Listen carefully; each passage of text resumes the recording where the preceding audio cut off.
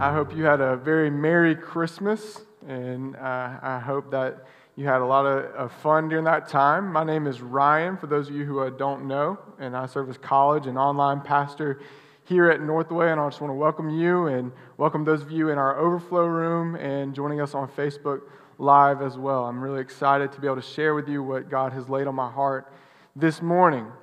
So, if you would have gone into my house at any point growing up during the Christmas season, you would see several of these nativities, or nativities like this. And my guess is a lot of your houses are the same as well. But ours is a little bit different. It was like this one, and as you can tell, something's missing from your traditional nativity set. I mean, you've got animals, you've got some shepherds, even an angel up there. You've got the Holy Family of Joseph and Mary and Jesus. But there's something missing from this nativity. It's the wise men, right? And here's the reason why those were missing from our nativities growing up. Because my sister, when one day she learned the truth that the wise men were not actually there at the birth of Jesus, which I'm sorry for ruining that for some of you maybe, that she learned that truth and came home, and she took our wise men from our nativity and placed them across the room. She placed them afar because she said the wise men were afar, they were not there. And my dad got home and he saw it and he took the wise men and put them back in our nativity. And then Morgan, my sister, saw it and she moved them back away. And thus began the Knapp family tradition of my sister taking our wise men and hiding them somewhere in the house, and then my dad going and finding them and bringing them back to the nativity.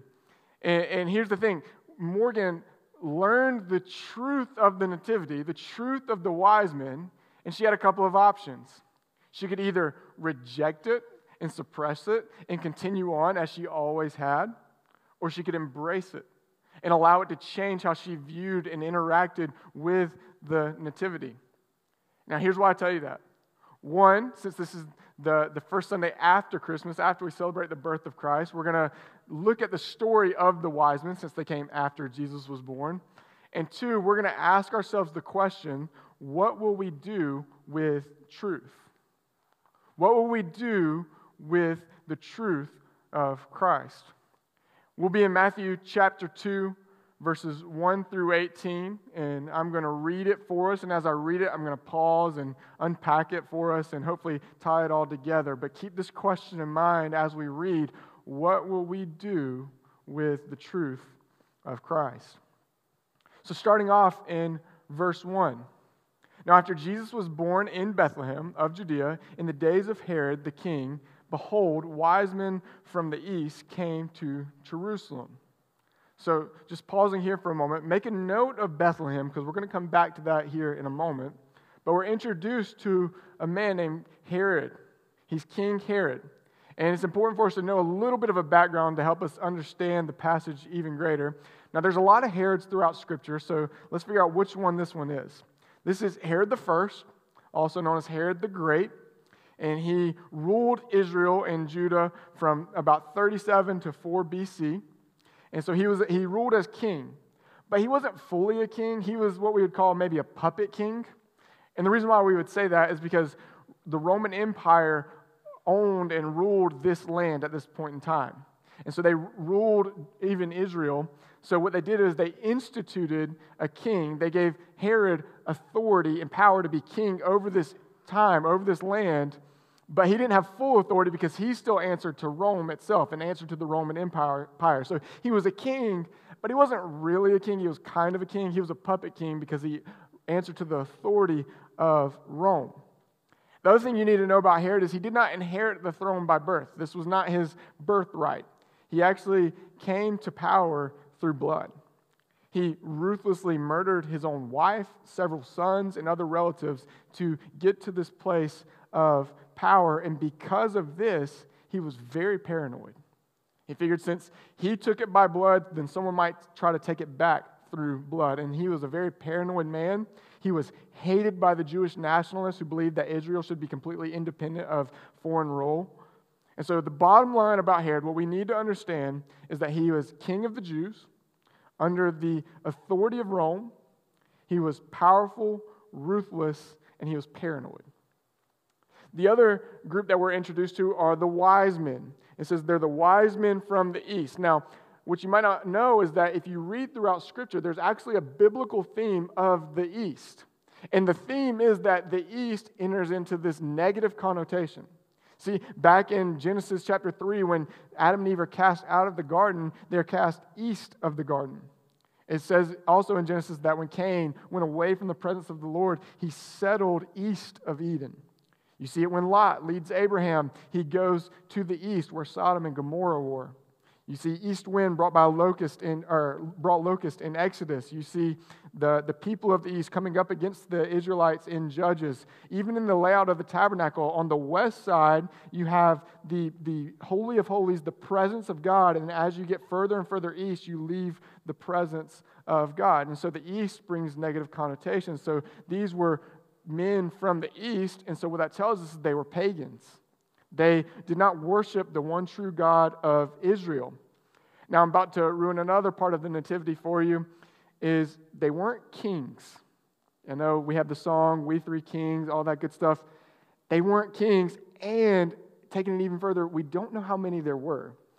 We guess three, or people will say three because of the gifts that they bring, but we don't know. We just know it was more than one, so it could have been 2 or 5 or 10 or 100. We don't know. We just know it was more than one. But this word was actually magi, and this word referred to priests and experts in mysteries in Persia and in Babylon. And you can actually see that in the book of Daniel. But by this point in time, it actually had a broader meaning. And it was a wide range of people whose practices include astrology, it included dream interpretation, study of sacred writings, the pursuit of wisdom, and magic. And so here's your bottom line about the wise men, what we need to understand. They were pagan spiritualists, and they were seeking truth and wisdom. And then finally it says they came to Jerusalem, which was the capital of Israel. It was the city of God. So continuing on in verse 2, it says, they were saying, "Where is he who has been born king of the Jews? For we saw his star when it rose and have come to worship him." So the wise men, they go around asking people in Jerusalem, hey, where is he who was born king of the Jews? Where is this new king? We saw his star. So what is this star? Now there's a bunch of scholars who have a bunch of different opinions on this. Some will say it was an angel, this angelic being that lit the sky and led their way. Others will say it's just some spiritual light that led their way, kind of like in the Exodus when God led his people out of Egypt. He led them through a pillar of fire. So they say something similar to that. Others will say it's just a star that was birthed that day and was over Bethlehem. And so they saw it, they noticed it because they studied the stars. And here's the thing, we can speculate all day on what this star actually was. But here's what we know to be true, and here's what is clear. That God divinely and sovereignly orchestrated some sort of cosmic phenomenon to send a message to these pagan spiritualists. And they received this message, and they pursued it. They sought after the truth of it. And the message that's actually quoted in this passage is actually Numbers chapter 24. See, Matthew, what we're going to see this morning as we read, and if you read all of Matthew's gospel, bends over backwards to show us that the prophecies of the Old Testament all point to Jesus. He wants it to be evidently clear that as we read the Old Testament and we read those prophecies, it's all talking about Jesus. And so even in this morning, we're going to see several prophecies that are fulfilled even in this chapter. But this is Numbers 24:17. You can see it says, "A star shall come out of Jacob, a scepter shall rise of Israel." This was quoting the Israelite Old Testament. And see, the wise men, they studied sacred writings.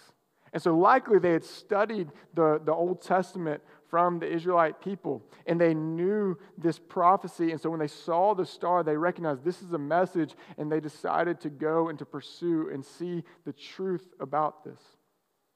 Continuing on in verses 3-6, it says, "When Herod the king heard this, he was troubled, and all Jerusalem with him. And assembling all the chief priests and scribes of people, he inquired of them where the Christ was to be born. They told him, in Bethlehem of Judea, For so it is written by the prophet, and you, O Bethlehem, in the land of Judah, are by no means least among the rulers of Judah. For from you shall come a ruler who will shepherd my people Israel. So word gets to Herod. The wise men are asking questions, and it gets to Herod, and it says that he's troubled. Why would he be troubled? Think through this. See, they're asking about this king of the Jews, and this phrase has become synonymous with the Messiah, the Christ, the anointed one, the one who was to come.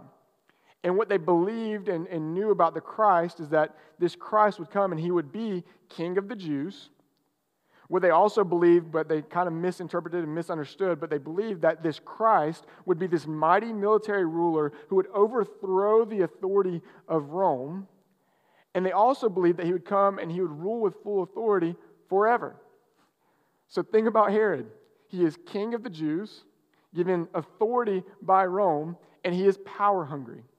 And so he hears of this king, and he's deeply distressed. He's deeply troubled. But it doesn't say just him. It says everyone's distressed. Everyone's troubled by this news. Think about the religious leaders of the day. This would have been a major disruption for them. They were seen as the gatekeepers of religion. And so the fact that the Messiah, the anointed one, this new king was born and they had no clue, they're like, no, there's no way, that's impossible.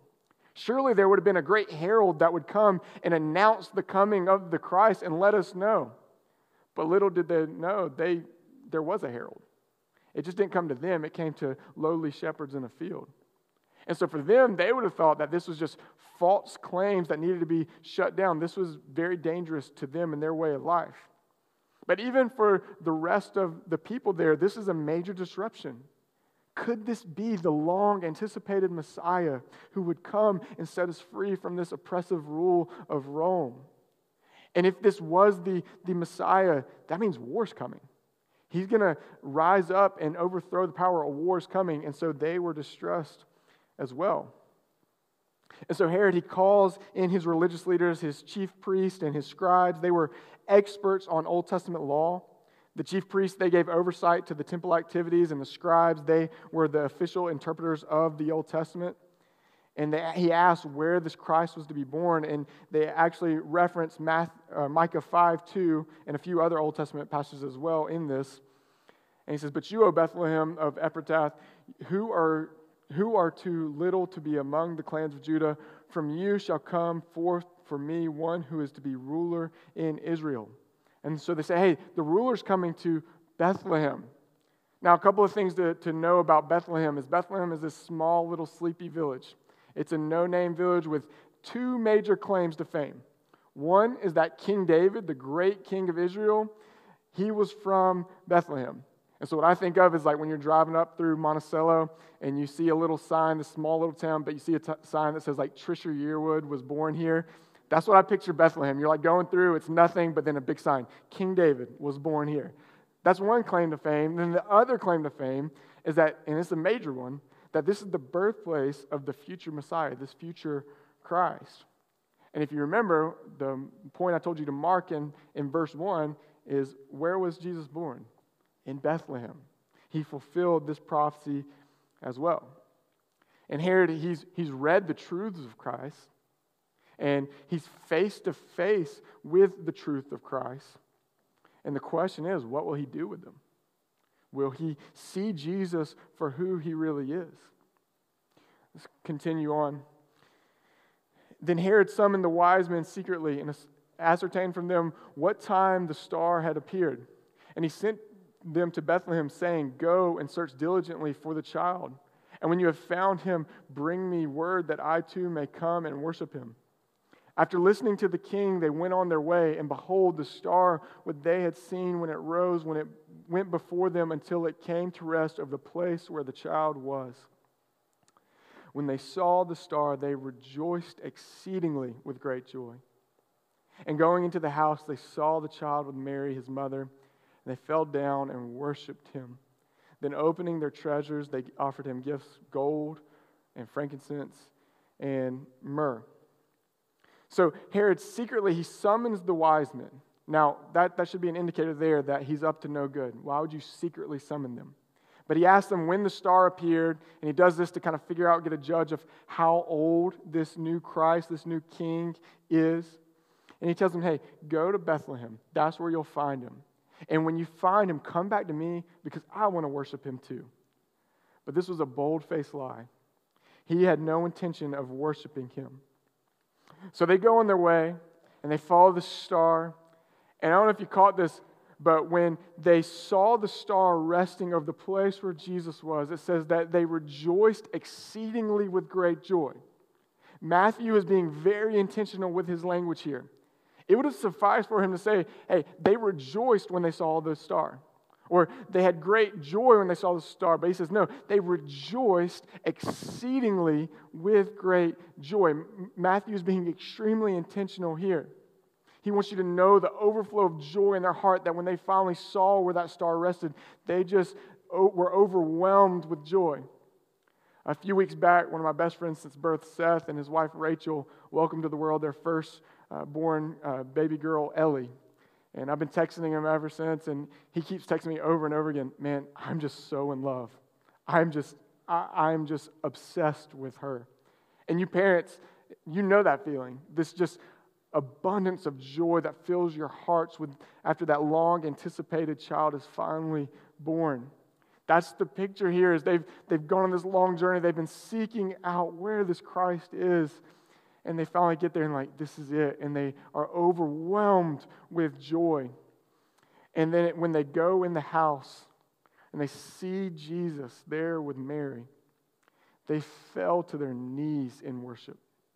They were just overcome and in awe and wonder and love and joy, and they fell to their knees in worship of him and gave him gifts. And these gifts were actually fulfilling the prophecy of Isaiah 66. But they fell to their knees and they worshiped him. Continuing on, it says, and being warned in a dream not to return to Herod, they departed to their own country by another way. Now when they had departed, behold, an angel of the Lord appeared to Joseph in a dream and said, rise, take the child and his mother and flee to Egypt and remain there until I tell you, for Herod is about to search for the child to destroy him. And he rose and took the child and his mother by night and departed to Egypt and remained there until the death of Herod. This was to fulfill what the Lord had spoken by the prophet, out of Egypt I called my son. So not too long ago, I watched this documentary on the 1992 Dream Team. And some of you know exactly what I'm talking about.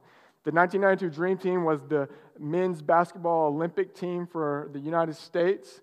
They competed in the Olympic Games that were in Barcelona, and it was a big deal.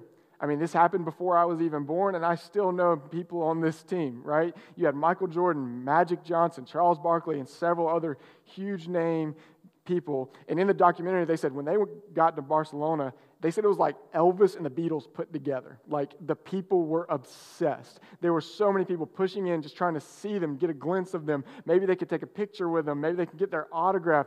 It was a huge deal. And at one point, their bus got stuck in traffic, and there was crowds of people all around. They were stuck for hours. They couldn't leave. And this one man on the team who was less known, named John Stockton, he decided, I'm tired of this. I'm getting off this bus. And so he gets off his bus, he grabs his family, grabs the camera to try to blend in, and he starts walking the streets. And Michael Jordan and them were looking like, oh, I just wish I could do that, because they couldn't get off. Everyone would attack them. And so they just kept walking and interacting with all these Team USA fans, all these people, and no one noticed him. And it actually got to the point where he's sitting there with his camera interviewing this one girl, and she's got her Team USA gear on, got a shirt with all of their faces of the team on it. And he's asking her, he said, hey, have you ever met someone on the team before? She said, yeah, we met Charles Barkley the other day. He said, well, have you met anyone else? She said, no, I've never met anyone else. And about that time, his little boy points at her shirt and says, Daddy, Daddy. And she looks down, and his face was on her shirt. And she said, wait a minute, you're on the team? He said, yeah. And here's the point. She was obsessed with the Dream Team, traveled all that way to watch the game, was wearing their faces on her shirt, but when she was face to face with one of the players, she completely missed him. That's what happens to Herod here. Herod has read the truths of Christ, and he is face to face with the truths of Christ, but he has completely missed the person of Jesus. He wanted to seek out the Christ, but not to worship him. He wanted to destroy him. And so the wise men are warned, and they take another way back. They don't go back to Herod. And Joseph is also warned by an angel, and he's commanded to flee to Egypt. And that's outside the jurisdiction of Herod, so he'd be safe there. And we're told that this is a fulfillment of a promise, and this is actually Hosea 1:11. It says, "When Israel was a child, I loved him, and out of Egypt I called my son." Now, this is actually a callback to when the Israelites were oppressed and enslaved in Egypt, and when the murderous king, the Pharaoh of Egypt, was killing the baby boys of the Israelites. God heard their cries and worked a salvation for them and called them up out of Egypt. And so it's calling back to that moment. But what we also learn is this is actually pointing to Jesus as well, that he and his family would come up out of Egypt. Finishing up in verses 16 and 8 through 18, it says, "Then Herod, when he saw that he had been tricked by the wise men, became furious. And he sent and killed all the male children in Bethlehem and in all that region who were 2 years old or under, according to the time that he had ascertained from the wise men. Then was fulfilled what was spoken by the prophet Jeremiah. A voice was heard in Ramah, weeping and loud lamentation, Rachel weeping for her children. She refused to be comforted because they are no more." So word gets back to paranoid Herod, and he finds out he's tricked. And in an attempt to preserve his power, he ruthlessly has all the baby boys in this area murdered. And then it says what was said of them was, this is actually Jeremiah 31:15. It's a call to that verse, which was talking about when the Israelites were in exile. Rachel is actually the wife of Jacob, so she's the mother of Israel. It says that she cries for her children who are in exile, and that's what's said of this moment in Israel's history. When all these baby boys were killed, it says there was loud weeping for them, that Rachel was weeping for her children once again. And I don't know if you see the extreme irony in this, where you have the family of God has to flee Israel now and go to Egypt. You know, Egypt, the place where the Israelite people were oppressed and enslaved.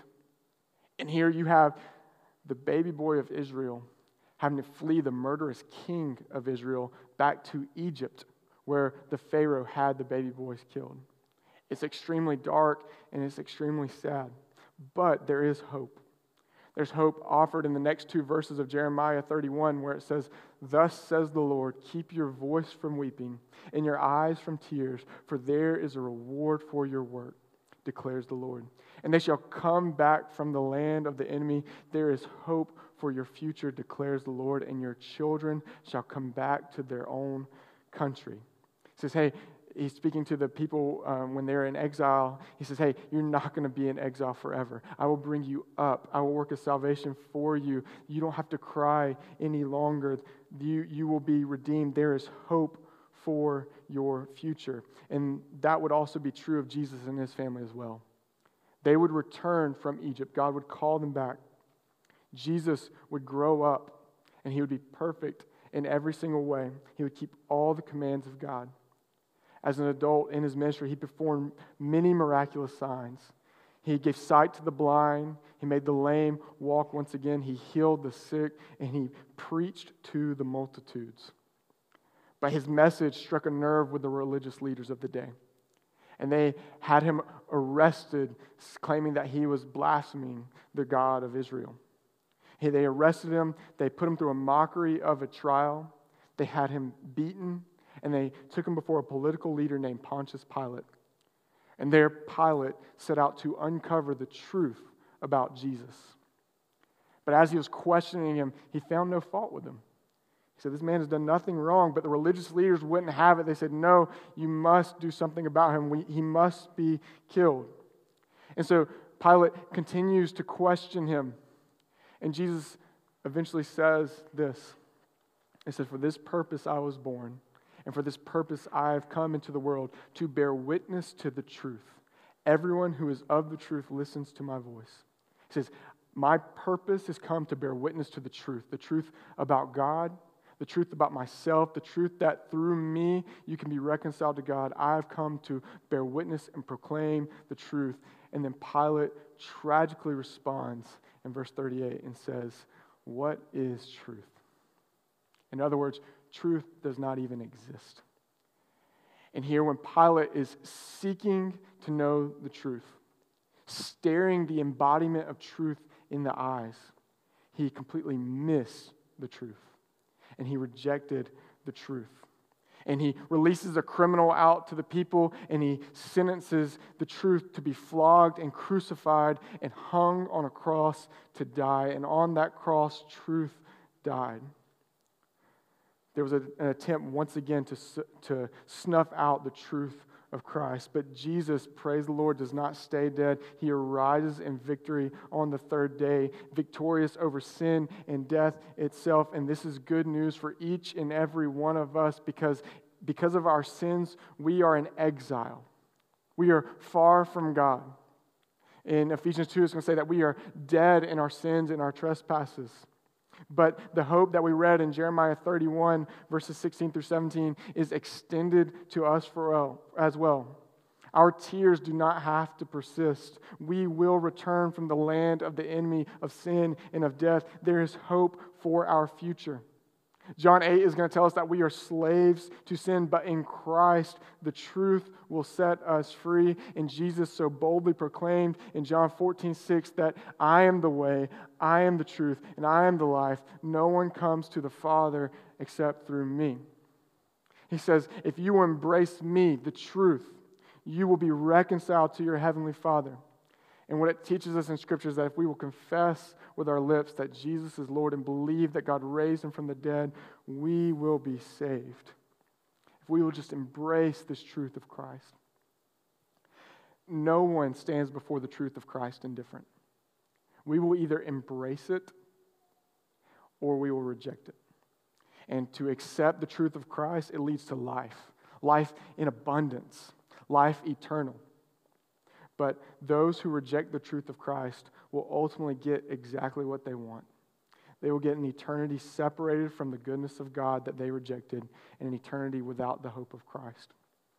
And so the question for us this morning, the question we have to ask ourselves is, what will you do with the truth of Christ? What will you do with the truth of Christ? Will you take the route of Herod and of Pilate and all these other religious leaders and reject it and suppress it? Or will you take the route of the wise men and seek after it and embrace it and allow it to stir your heart to worship the Lord? There's many of you in here and you are followers of Christ. There's many of you who you have put your faith and trust in Jesus. And for you understand and know that it's easy to grow numb to the truth of Christ. It's easy to allow this miraculous life and death and resurrection of Jesus to grow cold in your heart and to become common to you. My hope and my prayer for you who are followers of Christ is that you would return to your wonder and your awe of Jesus. That you, like the wise men, would find yourself just overwhelmed with the joy in your heart at the truth of Jesus, that you would find yourself on your knees in worship of Him, giving your life for Him, that it would not be cold in your heart any longer, that you would find yourself just in awe of the truth of Jesus. My hope is that you would ask the Lord, God, please stir my heart's affections for you. Help me see you for who you are. Help me love you more, Lord. There's others of you, and you identify more with the wise men. You are far in the east. And maybe for you, you have got your own preconceived notions about spirituality and faith and Christianity and Jesus. And for you, you don't even really know what truth is at this point. My hope and my prayer for you is that you would take the route of the wise men and you would seek after truth. That you would relentlessly pursue the truths of God. What it teaches us in Scripture is that if we seek the Lord with our whole heart, if we seek Him with every fiber of our being, He will be found by us. That if we will draw near to the Lord, He draws near to us. And so my hope and my prayer for you is that you would relentlessly seek these truths, that you would study the claims of Scripture, that you would surround yourselves with the people of God. And those of you who are followers of Christ, who have seekers in your life, do not shame them and push them away. Embrace them. When they ask hard questions, embrace them. You who are seekers, ask hard questions. You're not wrong to have questions. Seek and pursue the truths of God with your whole being, and you will find Him. And then finally, for those of you who identify more with Herod or the religious leaders, here in the South and the Bible Belt, it's easy to be surrounded your whole life with the truths of Christ, just like Herod and these religious leaders, to read the truths of Christ and be read the truths of Christ, but completely reject and miss the truth of Christ. My hope and my prayer for you is that your eyes would be open to the truth of Jesus. My hope and my prayer for you is that you would ask yourself some very difficult questions. Do I really believe what I claim to believe? Has my heart really been changed by the gospel of Christ? Do my actions reflect what I claim to believe? Do I have a real relationship with Jesus, or am I just playing the church part? Am I just found in the right places? My hope and my prayer is that you too would seek the genuine truths of Christ. And so what will we do with the truth of Christ? Will we take the route of Herod, or will we take the route of the wise men? My prayer is that all of us, believer and unbeliever alike, would turn our hearts to the truths of Jesus, and we would find ourselves on our knees in worship of Him.